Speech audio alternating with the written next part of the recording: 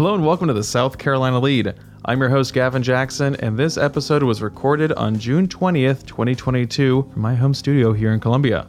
Just so you know, some of the information in this podcast may have changed by the time you've heard it. And this is a normal episode, folks. That's right. We're going to take a look at the $13.8 billion budget passed by state lawmakers last week with a very special guest. Yes, you'll know his voice when you hear it. We also have some more rumblings from the 1st Congressional District after a recent unification event. And in business, we talk inflation and interest rates and those stubborn gas prices, which are dropping. And in medical, the news many parents of children under 5 have been waiting for. Vaccines are available starting this week. Also, we want to hear your stories. That's why we set up a voicemail box to hear from y'all about your life during the pandemic. And you know, we don't even have to talk about the pandemic. We don't want to talk about it. We want to talk about summer because it is summertime, but the gas prices are high, and so is inflation. So talk to us about that, the economy, or what else is going on in your world at 803-563-7169. Leave us your name, where you're calling from, and what's on your mind. We're here to help. And now for the latest in South Carolina. Currently, the spread of COVID-19 is medium according to county-level data from the Centers for Disease Control and Prevention. So be on the lookout out there. Watch out if you have any symptoms. You might want to do self-tests if you've been in crowds recently or around anyone with any known symptoms. And we'll have updated COVID data for you on Saturday's podcast.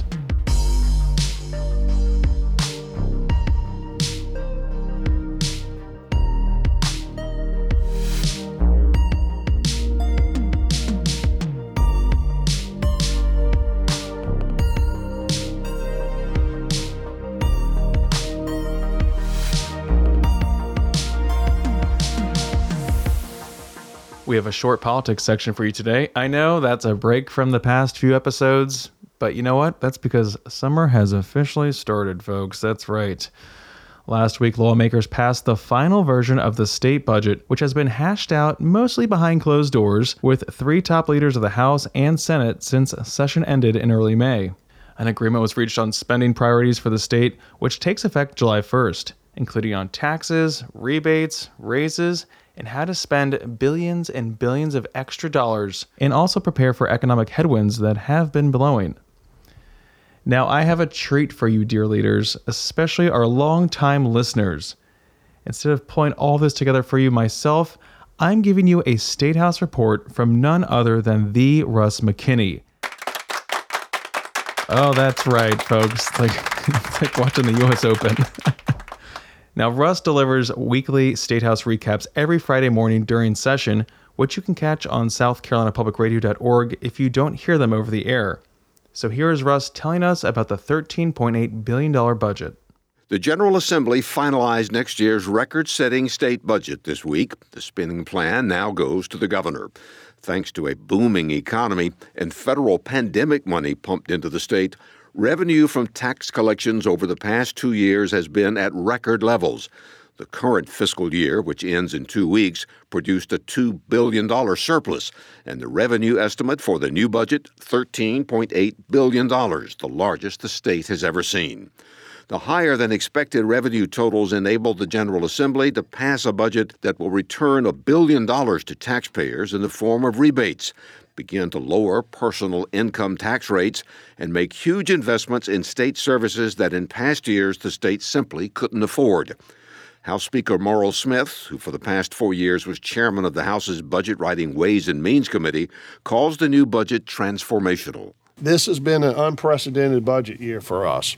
I hear the critics out there on Facebook and everywhere else saying this is the largest budget that we've ever had. It's the most spending of the state of South Carolina. Certainly, they're right. And you know why we have the largest budget? Because our economy is performing better than it ever has in the history of South Carolina.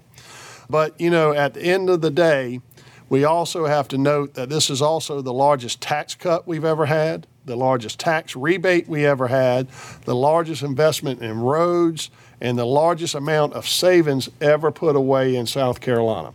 The budget calls for spending $2 billion to fund the income tax rebate and reduction of personal income tax rates, and an extra $1 billion to speed up highway improvements, especially on interstates.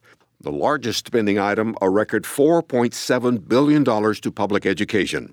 Not only does school spending get a big boost in the budget, but it includes a sea change in school funding. The legislature moved most decisions on how education money is to be spent from the state to the districts. Lexington's Nikki Setzler is the ranking Democrat on the Senate's Finance Committee. The districts know best what they need and how they need to spend their funds. And so this, for the first time, will give them total flexibility. They've got the dollars, and they can do what they need to do, whether it be teachers or whatever, nurses. It's up to them. It's up to the superintendent and the school board. Also under the budget proposal, state employees will receive 3% raises and a $1,500 one-time bonus. There are also substantial raises for law enforcement and corrections officers. For the fourth consecutive year, extra funding to state colleges will freeze tuition rates. The flush state coffers this year also enabled lawmakers to put $1 billion into the state's rainy day reserve funds. That's $500 million more than they are constitutionally required to save. State economists have cautioned that revenue levels should return to normal pre-pandemic levels during the new fiscal year. And there's the threat of a possible recession. Ways and Means Committee Chairman Gary Simrell said that prompted putting more money in reserves.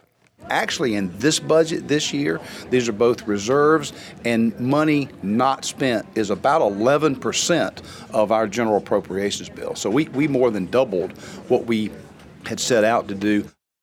While the immediate economic future is unclear, most lawmakers are confident state government is positioned to weather any potential disruption. South Carolina is the 10th fastest-growing state in the nation, and according to a 2020 report from the IRS, that migration of taxpayers into the state is bringing with it a substantial increase in taxpayer-adjusted gross income, an extremely positive indicator that the state's economy will continue to grow. Always great reporting from Russ. Thank you so much, as always. And on Friday, 1st Congressional District Republican nominee Congresswoman Nancy Mace and her former opponent, Katie Arrington, agreed to bury the hatchet, let bygones be bygones, and unite in the fight against the Democratic nominee, Dr. Annie Andrews, this November. Now, the kumbaya moment lasted until the next day, when Arrington went on a radio show and said she was going to become Nancy Mace's, quote, worst nightmare. Okay, so we're doing the flip-flop thing again there, Katie, like offshore drilling in 2018. Got it. All right, here we are, 2022.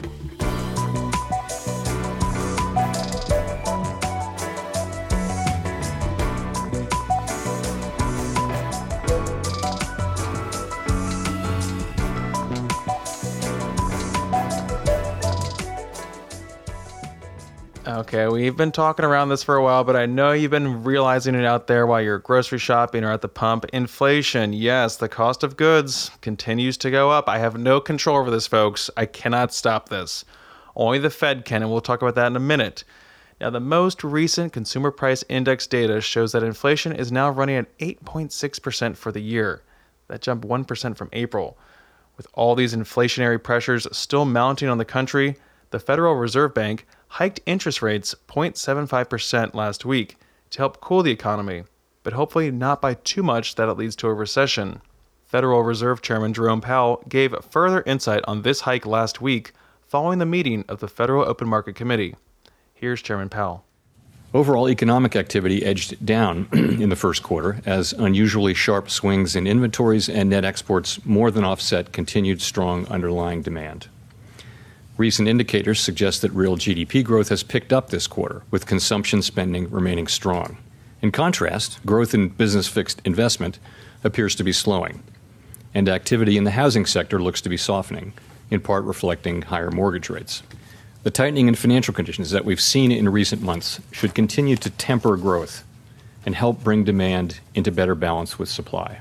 As shown in our summary of economic projections, FOMC participants have marked down their projections for economic activity, with the median projection for real GDP growth running below 2% through 2024. The labor market has remained extremely tight, with the unemployment rate near a 50-year low, job vacancies at historical highs, and wage growth elevated. Over the past 3 months, employment rose by an average of 408,000 jobs per month, down from the average pace seen earlier in the year, but still robust. Improvements in labor market conditions have been widespread, including for workers at the lower end of the wage distribution, as well as for African Americans and Hispanics.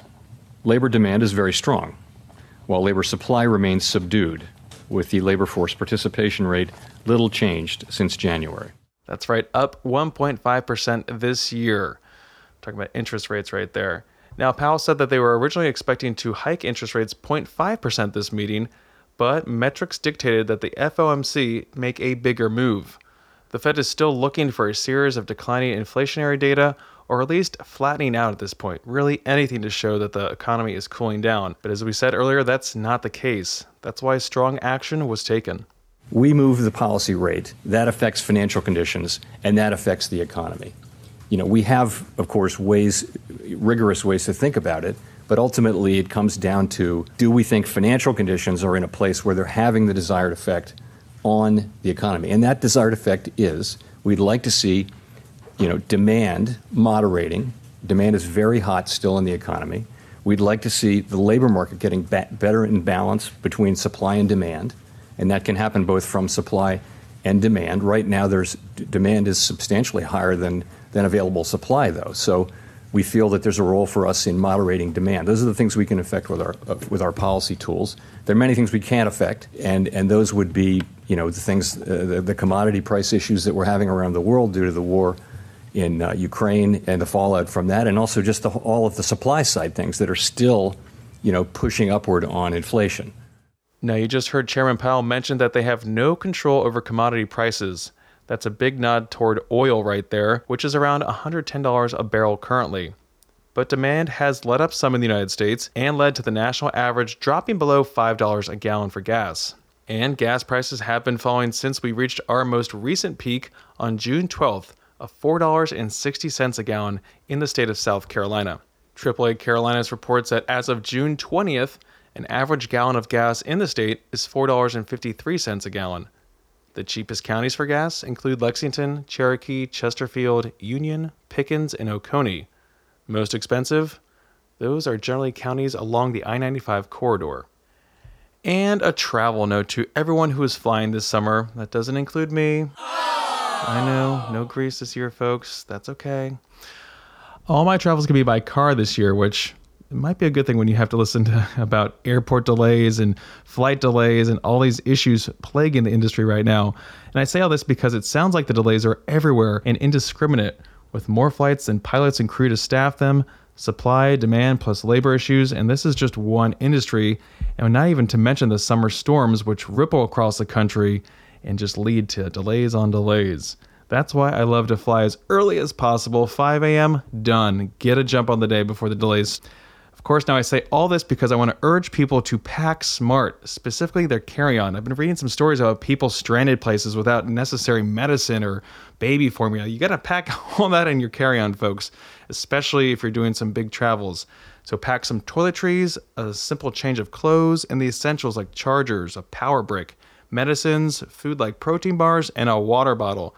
This is basic stuff that makes a world of difference if you get stuck without your bag somewhere, or if you're on a tarmac for 3 hours. Also, download your airline's app as it's helpful in difficult situations, and you can see in advance if your inbound flight is having issues, which may make you preemptively make some new plans. Now, let us know if you've had any travel issues so far this summer at 803-563-7169. Calls from the airport, even if things are going well. We love a good trip in the lead. Well, we make one of the best travel companions. Just gonna say it. We don't fuss. We're just here for you. We keep you up to date without being too much of a Debbie Downer. We try. In fact, I'll be at the beach with my entire family next week, so we may have a Jackson Brother podcast for you. I'm just saying. So let us know how travels are going with you. 803-563-7169. The good, the bad, the ugly.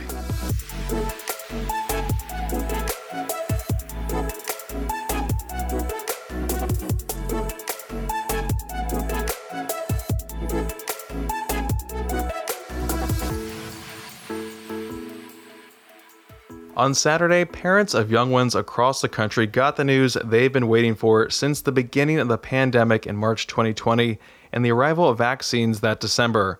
A vaccine for children under the age of 5. CDC Director Dr. Rochelle Walensky endorsed the Advisory Committee on Immunization Practices' recommendation that all children 6 months through 5 years of age should receive a COVID-19 vaccine. This expands eligibility for vaccination to nearly 20 million additional children. It means that all Americans ages 6 months and older are now eligible for vaccination. Now, this comes from the CDC. Parents and caregivers can now get their children 6 months through 5 years of age vaccinated with the Pfizer, BioNTech, or Moderna vaccines to better protect them from COVID-19. Now, all children, including children who have already had COVID-19, should get vaccinated. COVID-19 vaccines have undergone and will continue to undergo the most intensive safety monitoring in U.S. history. Parents and caregivers can play an active role in monitoring the safety of these vaccines by signing their children up for vSafe, which is a personalized and confidential health check-in service via text messages and web surveys, where they can easily share with CDC how a child feels after getting a COVID-19 vaccine. So be part of the solution there, folks. Now, distribution of pediatric vaccinations for these children has started across the country and will be available at thousands of pediatric practices, pharmacies, federally qualified health centers, local health departments, clinics, and other locations this week. We'll give you any updates when it comes to these vaccinations, but go forth and prosper, parents. And sticking with the CDC, on June 12th, the agency lifted its testing requirement for travelers arriving in the United States on flights originating in other countries. In the CDC's announcement rescinding the policy, Director Walensky noted that the availability of vaccines, therapeutics, and alternative testing options, like rapid at-home tests, as well as the current prevalence of vaccination coverage in the United States, largely render the testing restrictions obsolete. And she emphasized that the CDC continues to recommend full vaccination against COVID-19, including the appropriate booster doses. Previously, international air travelers with destinations in the United States were required to obtain a negative PCR-based or antigen test within 1 day of departure, or provide documentation of recent recovery from COVID-19 infection, regardless of vaccination status. That policy was put in place during Donald Trump's administration and continued under President Joe Biden. And I will tell you, it is a nerve-wracking policy that is now gone, and I think a lot of folks will be happy about it. So stay safe out there, travelers.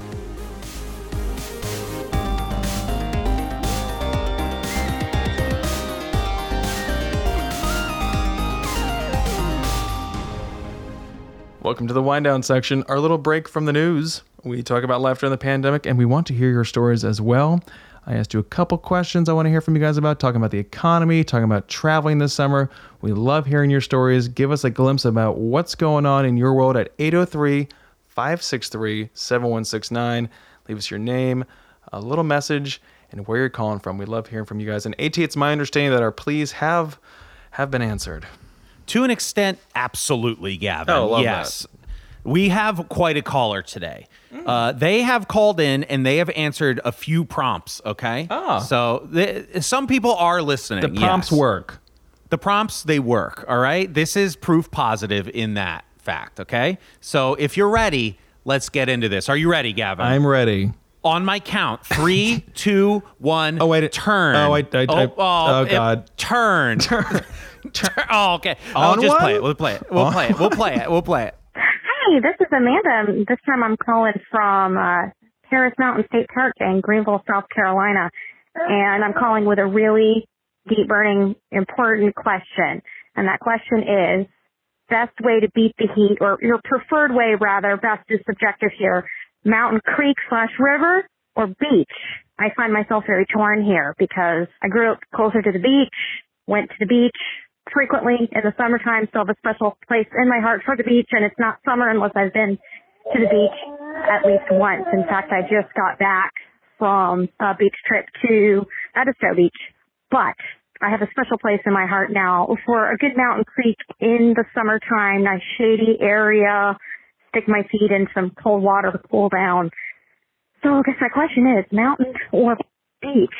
And the second question that I have been pondering, my husband is from the Midwest, and because he's from the Midwest, he does not like grits all that much, and so I don't make it very much, but I love grits, and I usually make my mom make me some when I go visit her, and was at her house, and she had polenta, because she likes to try things, And I was looking at this package of polenta. I was like, this just looks like grits to me. It's just corn.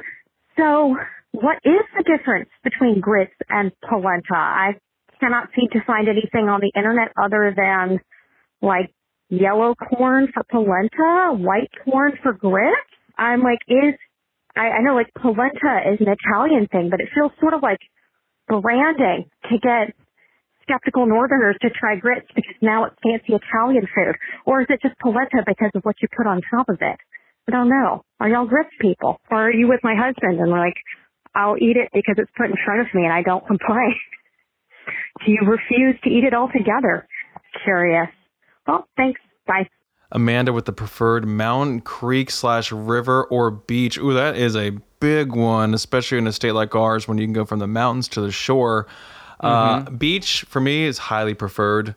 Yes, but the river can be much easier and attainable. We can say that because we live right here off the rivers right here in Columbia. Sure. But as a kid growing up, I was always at the pool. I mean, I was a legit pool rat, so that was my preferred way to cool off, and that still kind of is sometimes. So, I I like pools. I like pool over river, but beach best, you know? Yeah. So I go beach, pool, river. There you go. And I mean, I grew up going to Point Pleasant Beach in New Jersey. Great. We go to Shore in New Jersey. You go down to Shore, okay? Great boardwalks. And as far as the polenta and grits talk, that they are the same. There is no difference. I mean, slight preparation difference, but those are the same things. Yellow corn grits both. and polenta, they are the same. They're great. They're both good. I've always liked both.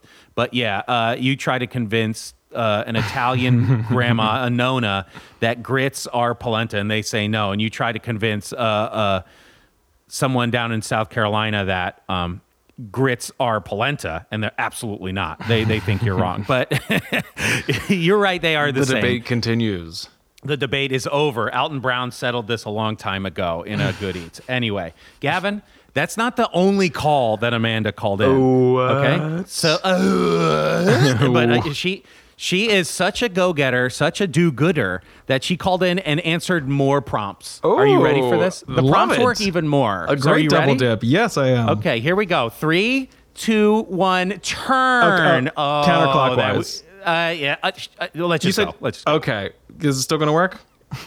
And go. Hey, this is Amanda from Greenville, South Carolina. I just called, but I wanted to share with you that while I have never celebrated Flag Day before, I always forget when Flag Day is. It's just sort of a date on the calendar, but you made such a big deal about Flag Day on the pod recently that I actually remembered yesterday when it was Flag Day and was inspired to do something to celebrate. So I went out and got a tie-dye kit, and my two little boys and I tie-dyed some patriotic T-shirts. So we did some red, white, and blue, although we did end up with a little bit of purple in our patriotic T-shirts, but I'm still pretty happy with how they turned out. So I think I might make that a tradition. We had a lot of fun with it. So just wanted to share that the pod inspired some patriotic activities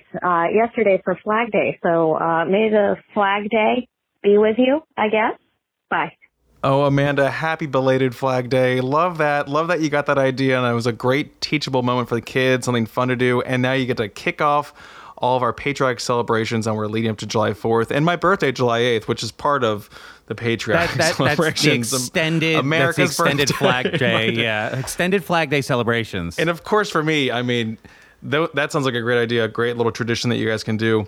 For me, my Flag Day tradition, as we all know, Old Navy flag tee, and I gotta get right out there. Sweet $1 Old Navy flag tee. It says it's $5. Okay, inflation. I get the tank top and I get the T-shirt nowadays, and it's just like, you know, when you walk around with the 2011 Old Navy tee on, that is respect. You see the respect in people's eyes. I mean, most people, they see the 2011 and then they avert their eyes because they're scared to meet the gaze of someone that has a 2011 Old Navy flag tee.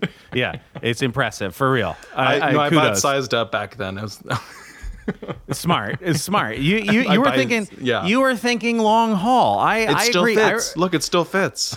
I have a lot of old baseball shirts from middle school and high school because I was 6'2", 6'3" very early, but I would just be like, I'm going to get an XL just so I could fit in this when I'm old. And look at me now. Look at you. Such forethought. Now you're a medium. Now you're just a medium. The ROI on these shirts. Oh, I'm a medium, baby. The ROI on these shirts is off the charts, for real. I mean, your network is your net worth, Gavin. And I was just wondering, what's your grind set right now, anyway? We're really just focused on July 4th right now in America. No, actually really focused on going to the beach next week with my family in the Outer Banks, North Carolina. I'm vacationing in South Carolina, so I do feel guilty every time I admit that, like I was in Fort Myers in Florida in April. But, at least we're in the Carolinas and we're close by, and hopefully the Atlantic will be nice and calm. Because I know it's still very early in hurricane season, so hopefully everything will just stay that way and nice and calm. Travel with your Go Pack. We'll have about 20 people in one house, so I don't think I'll need any more insanity. Because we'll have from age 2.5 basically to Question 70. Uncle George, I think, is 70, 71. And no, he's older than that. Yeah. So yeah, but. Real go-getter. But yeah, I get to see my brothers, my cousins on my mom's side. So it's like something we've always done since we were young. We would always go to the beach with my cousins. So here they all now have kids and such. And it's going to be You're going to check the veracity of those claims if they have children, right? Yes. All I know is that I'm going to be responsible at some point for my 3 nephews under the age of 6. And I'm like, it's the most terrifying thing. I mean, God bless parents, but when I have to walk those kids to the beach, I'm like, everyone hold hands. Stop when a car's driving. Like, I will not be responsible for anything that happens to these children. We are not going to lose anyone on my watch. So, anyway, Gavin, say goodbye to these people. Yes. Have a good week. I hope and call if you experience success with these thought experiment tips that we've taught you today. Just call in and let us know how much love it. You leaders are thriving. Okay, but anyway, goodbye. Have a good week. Goodbye. Yeah, say thanks, bye, folks.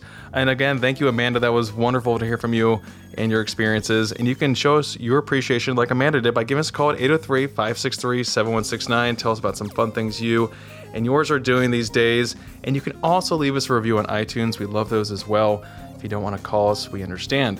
And you can stay up to date with the latest news on scetv.org and southcarolinapublicradio.org. And don't forget to support your local newspapers.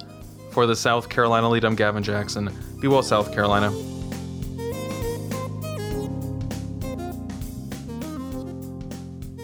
Dude, you can't show that. That's why I was uncomfortable doing it. I don't know if that's Dude, you can't show that.